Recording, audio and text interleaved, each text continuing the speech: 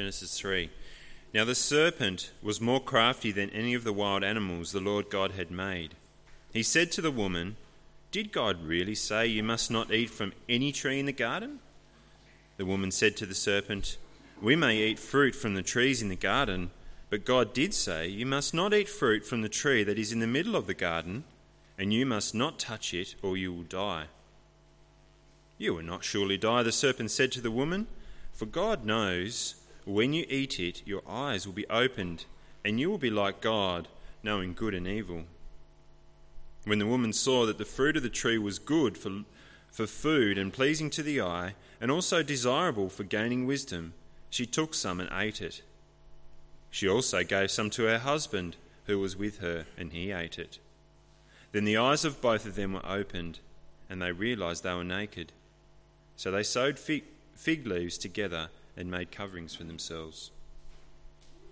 Then the man and his wife heard the sound of the Lord God as he was walking in the garden in the cool of the day, and they hid from the Lord God among the trees in the garden. But the Lord God called to the man, "Where are you?"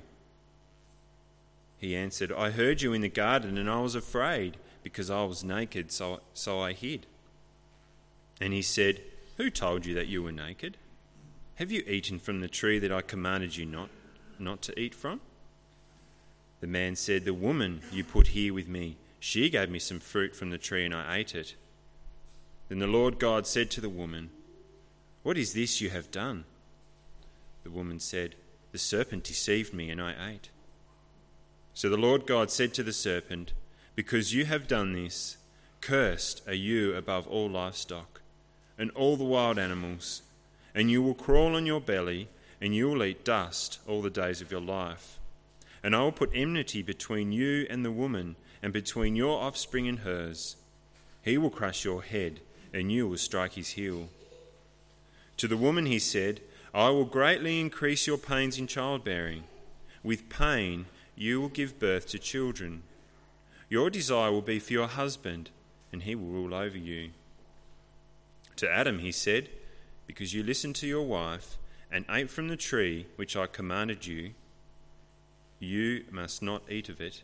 Cursed is the ground because of you. Through painful toil you will eat of it all the days of your life. It will produce thorns and thistles for you, and you will eat the plants of the field. By the sweat of your brow you will eat your food until you return to the ground. Since from it you were taken, for dust you are, and to dust you will return." Adam named his wife Eve, because she would become the mother of all the living. The Lord God made garments of skin for Adam and his wife, and clothed them. Then the Lord God said to the man, "The man has now become like one of us, knowing good and evil. He must not be allowed to reach out his hand and take also from the tree of life, and eat and live forever." So the Lord God banished him from the Garden of Eden to work the ground from which he had been taken. After he drove the man out, he placed on the east side of the Garden of Eden a cherubim and a flaming sword flashing back and forth to guard the way to the tree of life. This is the word of God.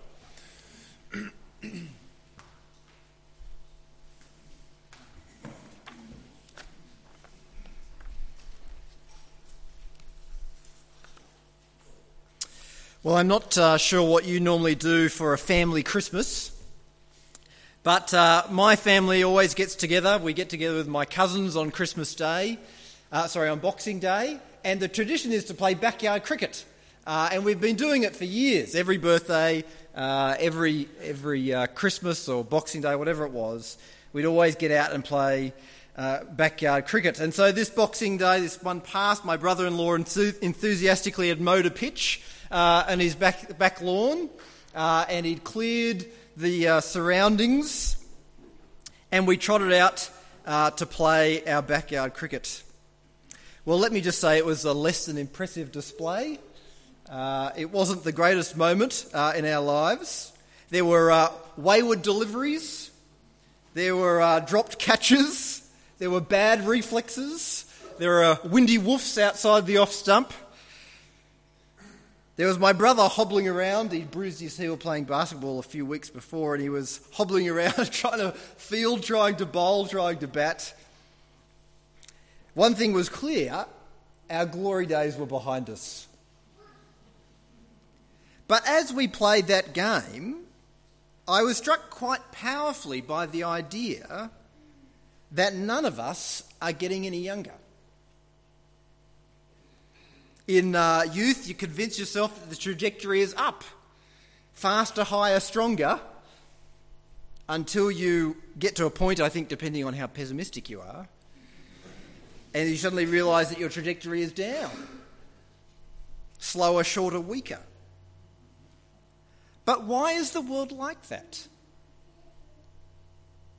Why on such a fun day are we struck by our own mortality and by the brokenness of the world that we live in? Well, if you've been here over the last 3 weeks, that question will be even more pressing. We've been looking at the beginning of Genesis and we've seen how God created a good world, a marvellous world, a beautiful world. But why, if God created a world so beautiful, so wonderful, so lovely, why is our world, the world that we live in, why is our world not that good? Well, Genesis 3 is about answering that question, and it tells us what happened to turn God's good world into the world that we live in today. The account of what happened starts with a talking serpent. The serpent is called the serpent. That is, it's a particular figure. In the New Testament, Satan is described as a serpent. In Revelation 12, Satan is described as that ancient serpent. And it seems that what's happening here in Genesis 3 is that this snake is acting as, if you like, the mouthpiece of Satan. And he says to Eve, "Did God really say you must not eat from any tree in the garden?" Satan's first ploy in trying to deceive Adam and Eve was in seeking to question the words of God. Did God really say that? I can't believe that's what God said. He certainly couldn't have meant that, could he? He certainly wouldn't want you to be unhappy. Is that what God really said? To the snake's question, Eve replies that God had said we may eat from the trees in the garden, but God did say you must not eat fruit from the tree that is in the middle of the garden, and you must not touch it, or you will die. Which is not actually what God had said entirely. God had said that they couldn't eat, but he hadn't said you must not touch it. It's hard to know whether Eve is adding in that extra bit accidentally, that is, she'd misremembered what God had said and that led her astray, or whether she was being intentional, that is, she was making God's command to appear more strict than it really was, to kind of paint God, if you like, as the ultimate party pooper. There is perhaps just the beginnings of that seed of rebellion against God. And now the snake begins to cast even more doubt on what God has said. He says, "You will not surely die, for God knows that when you eat of it, your eyes will be opened, and that you'll be like God, knowing good and evil." As one person has pointed out, the first doctrine denied in the Bible is judgment. They will die if they disobey God. Not straight away, but death came into the world. But you see, Satan is wise enough to know that sin seems so much more attractive in a world without judgment, and in a world without death. Satan's lie is also a kind of a half-truth. Their eyes will be opened to know good and evil. God acknowledges that later on in the chapter in verse 22. The man has now become like one of us, knowing good and evil. What Satan had said would happen is kind of what happened. But far from knowing good and evil being a good thing, it becomes the source of their suffering. They become not just to know of evil, that is, to know that evil exists, as God knows that evil exists. They come to be evil. They know evil experientially. It's part of the fabric of who they are. They know how to do good, but they also know how to do wrong, how to hurt each other, how to hurt other people. It's a kind of a bait and switch. You think you're getting one thing, but you're actually getting another. You think sin leads to a better life. Here it is, painted in all its glamour. But actually the life that you get is a miserable life. Satan also appeals to Eve's pride. He offers her what she most deeply desires and what is the most unobtainable thing, to be like God, or even to be God. Satan says, you will be like God, knowing good and evil. It's an offer that Satan still makes to us today, even in the most unlikely places. Even the Lion King, of all things, sells us the message. In the song, I Just Can't Wait to Be King, Simba sings these words. No one's saying, do this. No one's saying, see here. No one's saying, stop that. No one's saying, see here. Free to run around all day, free to do it all my way. It's the offer of being like God, in control. No one to tell me what to do. Forget talking snakes, we have singing lions giving us the message that Satan gave Adam and Eve in the Garden of Eden. And like Eve, we take the bait. She looks at the fruit, she sees that it's good, she sees that it's good for food, she sees that it's a delight to the eyes, she sees that it could open her eyes to new things and new experiences and new wonders. And she takes it and she eats it. And she gives it to her husband to eat as well. It wasn't a magical fruit.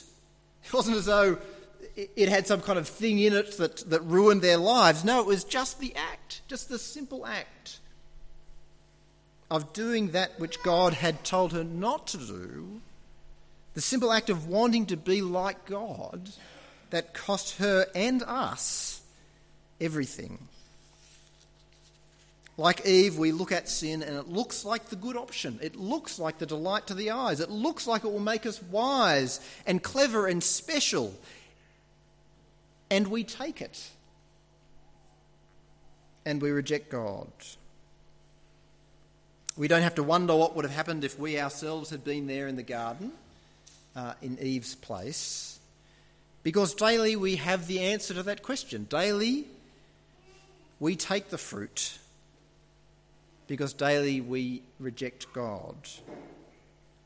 Stephen Fry was recently asked in an interview what he would say if he was confronted by God. He replied, I'd say, bone cancer in children? What's that about? How dare you?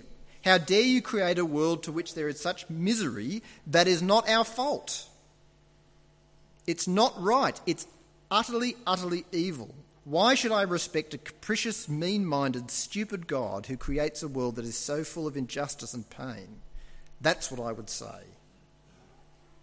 But note the underlying assumption that if there's a problem with the world, the problem is God, not us. And Genesis 3 says that that's the wrong way round. That the problem is us and not God. Well, that's the problem. That's the problem. The problem is that we want to be our own God.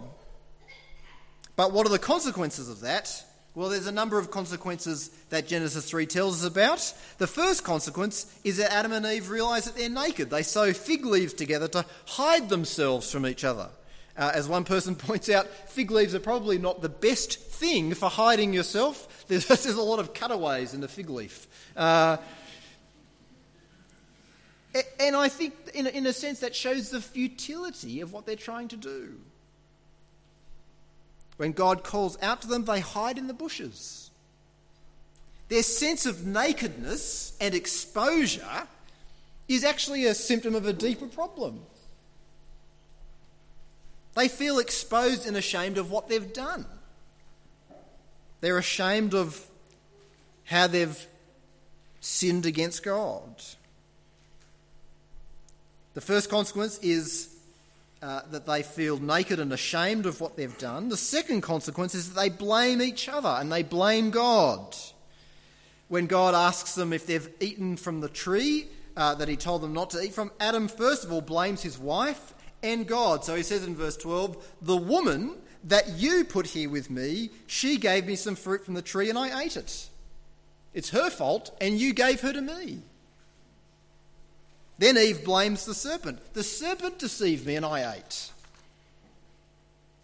And so begins the tyranny of self-justification and finger-pointing which corrodes our world. Whose fault is it? It's your fault, or his fault, or her fault. It's not my fault.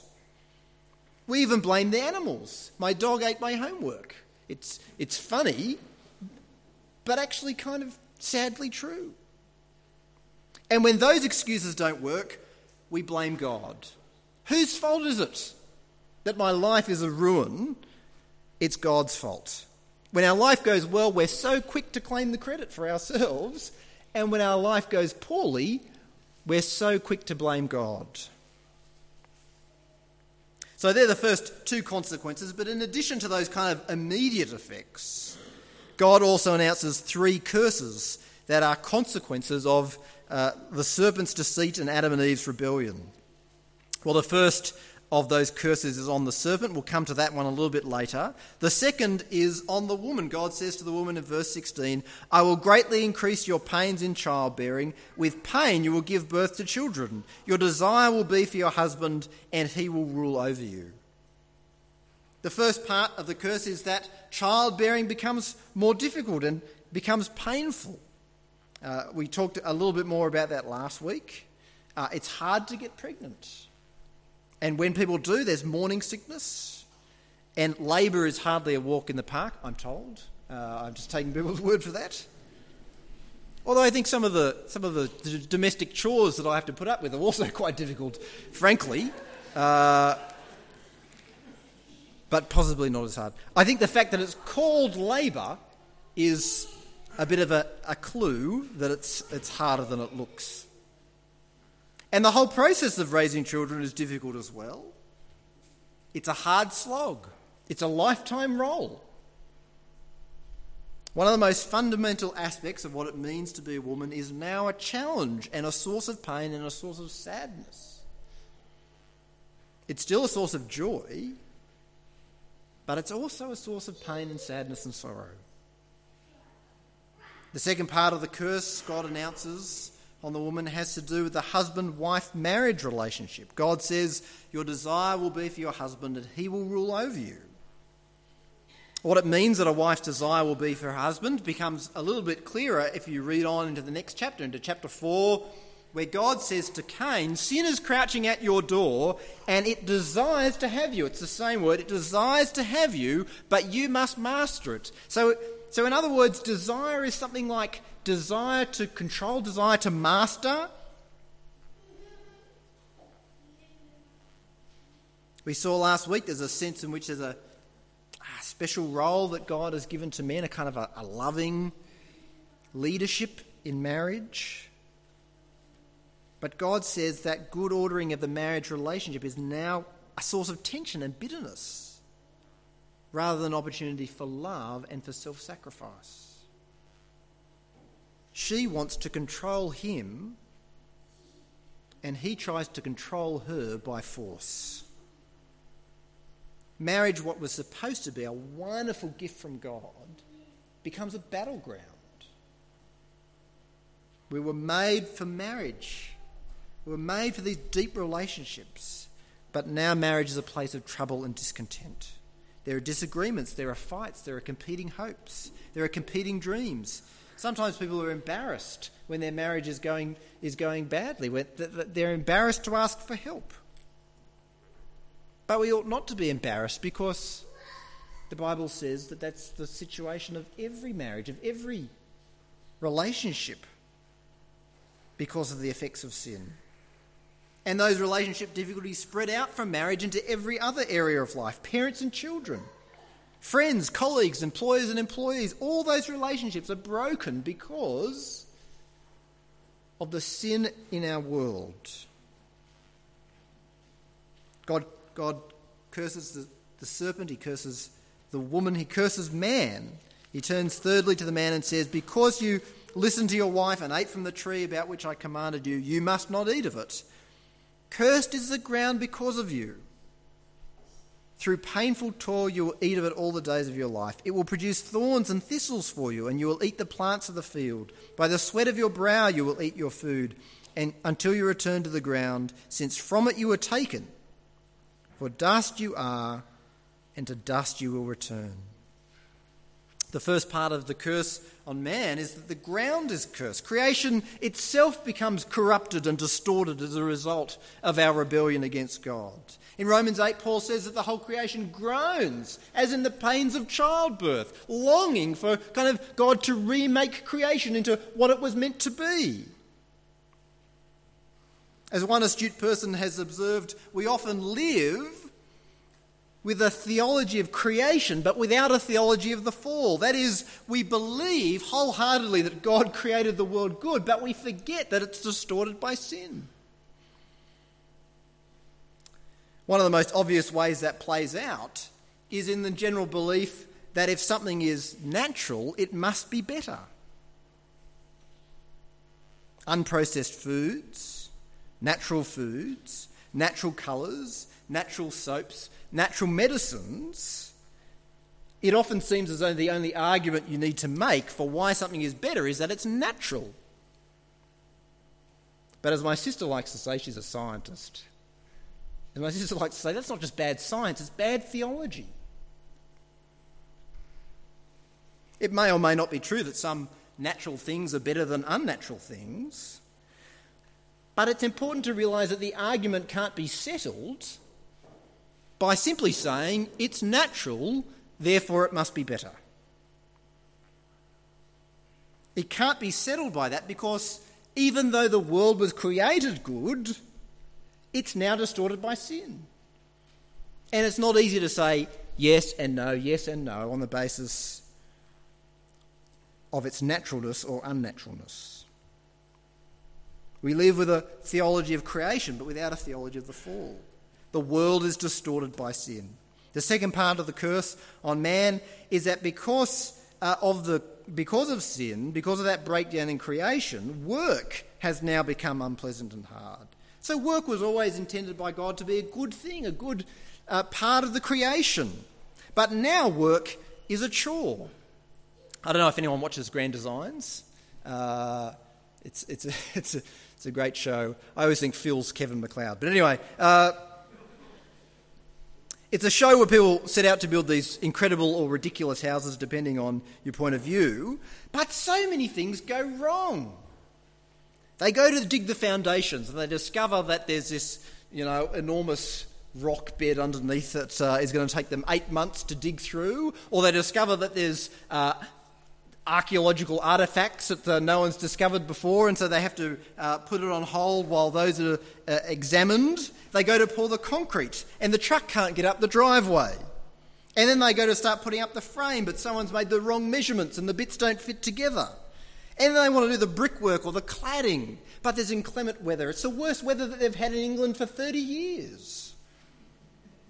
And then they want to put in the windows, but they've been delayed at the factory, and then the owners run out of money and they end up having to sack the architect and the building company goes out of business, and you get to the end of the program and you're exhausted. And you're stressed, and it's not even your house. It's ridiculous.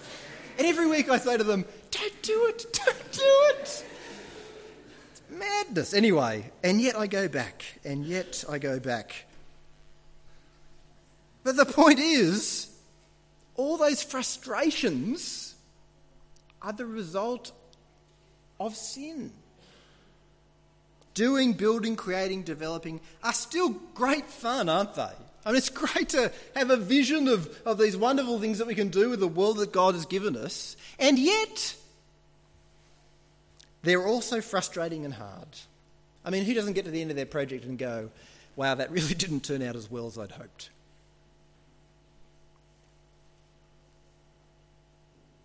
The third part of the curse on mankind is death. We die, we work, we eat, we keep working, and then we die again. We die.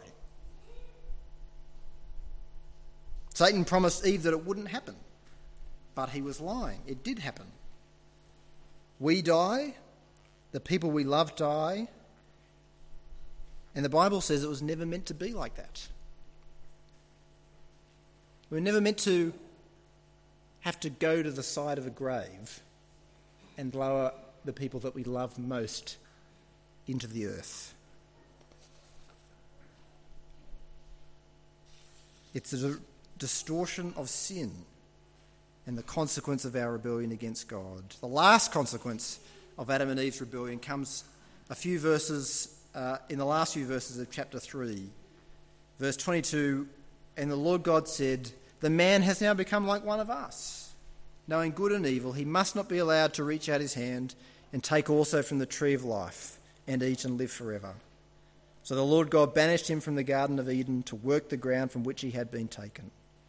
After he drove the man out, he placed on the east side of the garden cherubim and a flaming sword flashing back and forth to guard the way to the tree of life."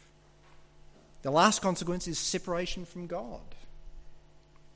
Adam and Eve knew God, they walked with God, they spoke with God, God spoke with them. But now our fellowship with God is damaged and destroyed. Even while we're alive, we're dead. We're separated from God, which is a kind of a living death. We're separated from the one thing in life that really matters. The most precious, the most wonderful, the most beautiful thing in all the world, God, is now distant and hard to reach. What are the consequences of our sin? Shame, blaming each other, blaming God, the breakdown of marriages and relationships, pain in the good tasks that God has given, death and separation from God. That's the consequences. And in a sense, all those things are meant to be signposts of the fact that that there's something wrong with the world, and the problem is that we've tried to replace God with ourselves. The problem is sin, the consequences are death and disease and decay. But lastly, tucked away in this chapter, amid the chaos of the first sin, there's also a glimmer of hope. The curse on the serpent is actually a promise of hope for humanity. God says to the snake in verse 14, "Because you've done this, cursed are you above all the livestock and all the wild animals. You will crawl on your belly and you will eat dust all the days of your life. And I will put enmity between you and the woman, and between your offspring and hers. He will crush your head and you will strike his heel." Remember that the serpent is an instrument of Satan, of all that's opposed to God. When God says that the snake will eat dust, he's not saying that the serpent will eat dust as in eat dust rather than mice or whatever else snakes eat. He's saying it's a picture of victory, of defeat for the serpent. There's also this suggestion of ongoing war between Satan and Eve's offspring. And there's a promise in that of victory over Satan. Satan will strike the heel of Eve's offspring, but Eve's offspring will crush Satan's head. It's the promise of an ongoing war between humanity and Satan. But it's more than that. The word offspring is a singular, it's one person. He will crush your head and you will strike his heel. It refers to one person, one descendant of Eve, whose heel Satan will strike and who will crush Satan's head. And as you track through Genesis, there's this constant hunt for that one offspring. In chapter 4, Cain and Abel are born. Will one of those be the one who wins the battle over Satan? No, Satan crouches at Cain's door and he ends up killing his own brother. And at the end of chapter 4, Seth is born. Will Seth be the one? No, he dies. And chapter 5 gives a long list of descendants. Will it be Enosh? No, he dies. Kenan? No, he dies. Mahalalel? No, he died as well. Enoch? No, he walked with God and went to be with God, a glimmer of hope, but still just rescue for one man, not all of humanity.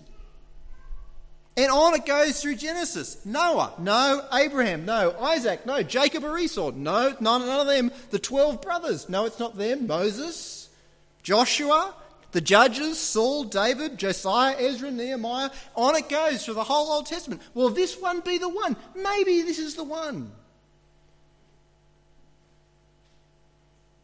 Until at the end of a long list of maybes, Jesus comes. And on the cross, Satan strikes his heel. And he thinks that he's won. But Jesus crushed Satan's head. A man, the offspring of Eve, but no ordinary man. God come in the flesh to do what no ordinary person could do. Win the war. He wandered in the desert. He was tempted by Satan. But unlike us, he didn't give in. He faced the wrath of God on the cross, but he didn't turn away from his Father.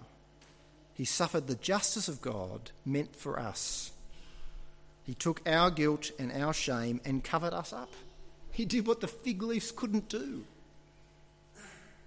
and covered us in the robe of his righteousness. And he rose again from the dead. He conquered the death that came because of our sin. And he disarmed Satan, and he disarmed Satan's accusations. If you've been watching the news lately, you'll have seen a lot of reporting on the two men, Andrew Chan and Myron Sukumaran, who are facing execution in Indonesia for drug trafficking. There's been so much talk about their rehabilitation and their transformation. And it's extraordinary, the way that those men have changed.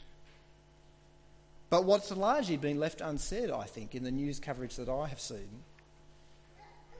is they've said nothing about how those men have been transformed. By all accounts, they've been transformed by Jesus. In an article from the Bible Society 18 months ago, they wrote, Andrew still bears the scars from that life that led him to his current predicament. But his face provides insight into the new life he has found in Christ. His smile is infectious, his manner warm and friendly, his conversation topic, Jesus. Currently, Andrew leads the Christian church inside Kerobokan prison. From preaching to worship leading, pastoring to evangelism, he uses his days in service of the Lord. To ensure the longevity of the ministry in the prison, that is, after they've been executed, Andrew is training leaders to carry on the work of the Lord in Kerobokan. Writing of the day he was convicted of drug trafficking, Andrew Chan wrote, I went to my court hearing and they convicted me and they gave me the death penalty. When I got back to my cell, I said, God, I asked you to set me free, not kill me. God spoke to me and said, Andrew, I have set you free from the inside out. I've given you life. From that moment on, I haven't stopped worshipping him. I had never sung before, never led worship until Jesus set me free. Facing death, the curse of sin, and yet life through Jesus Christ. Deceived by Satan, but Jesus crushed Satan's head and robbed his armoury that he held against them. Jesus has destroyed the power of sin and the power of death. What's wrong with the world? As G.K. Chesterton once wrote, I am. Me and my sin, and you and your sin, and us and our sin. And no one can deal with our sin except Jesus Christ.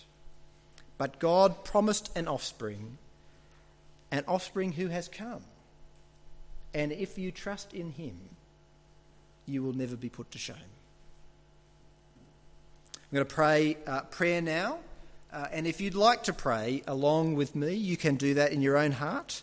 It's a prayer of acknowledgement, really, of our own sin and our own need of Jesus Christ. So let's pray together.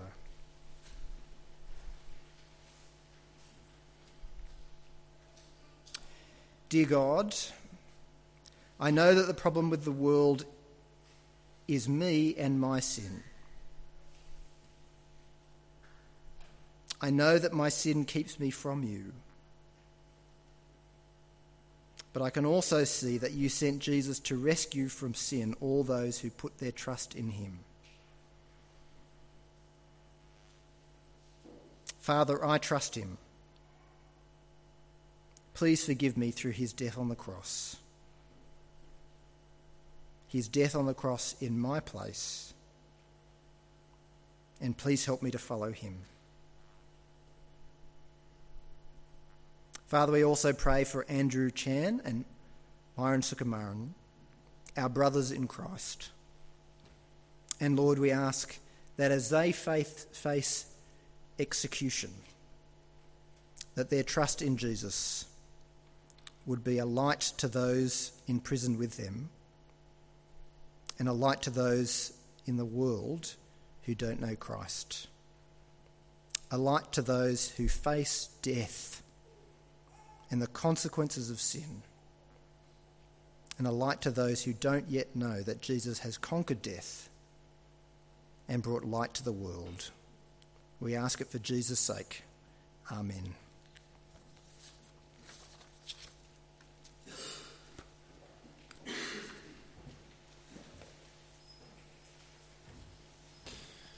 Thanks, Carl. The gospel is good.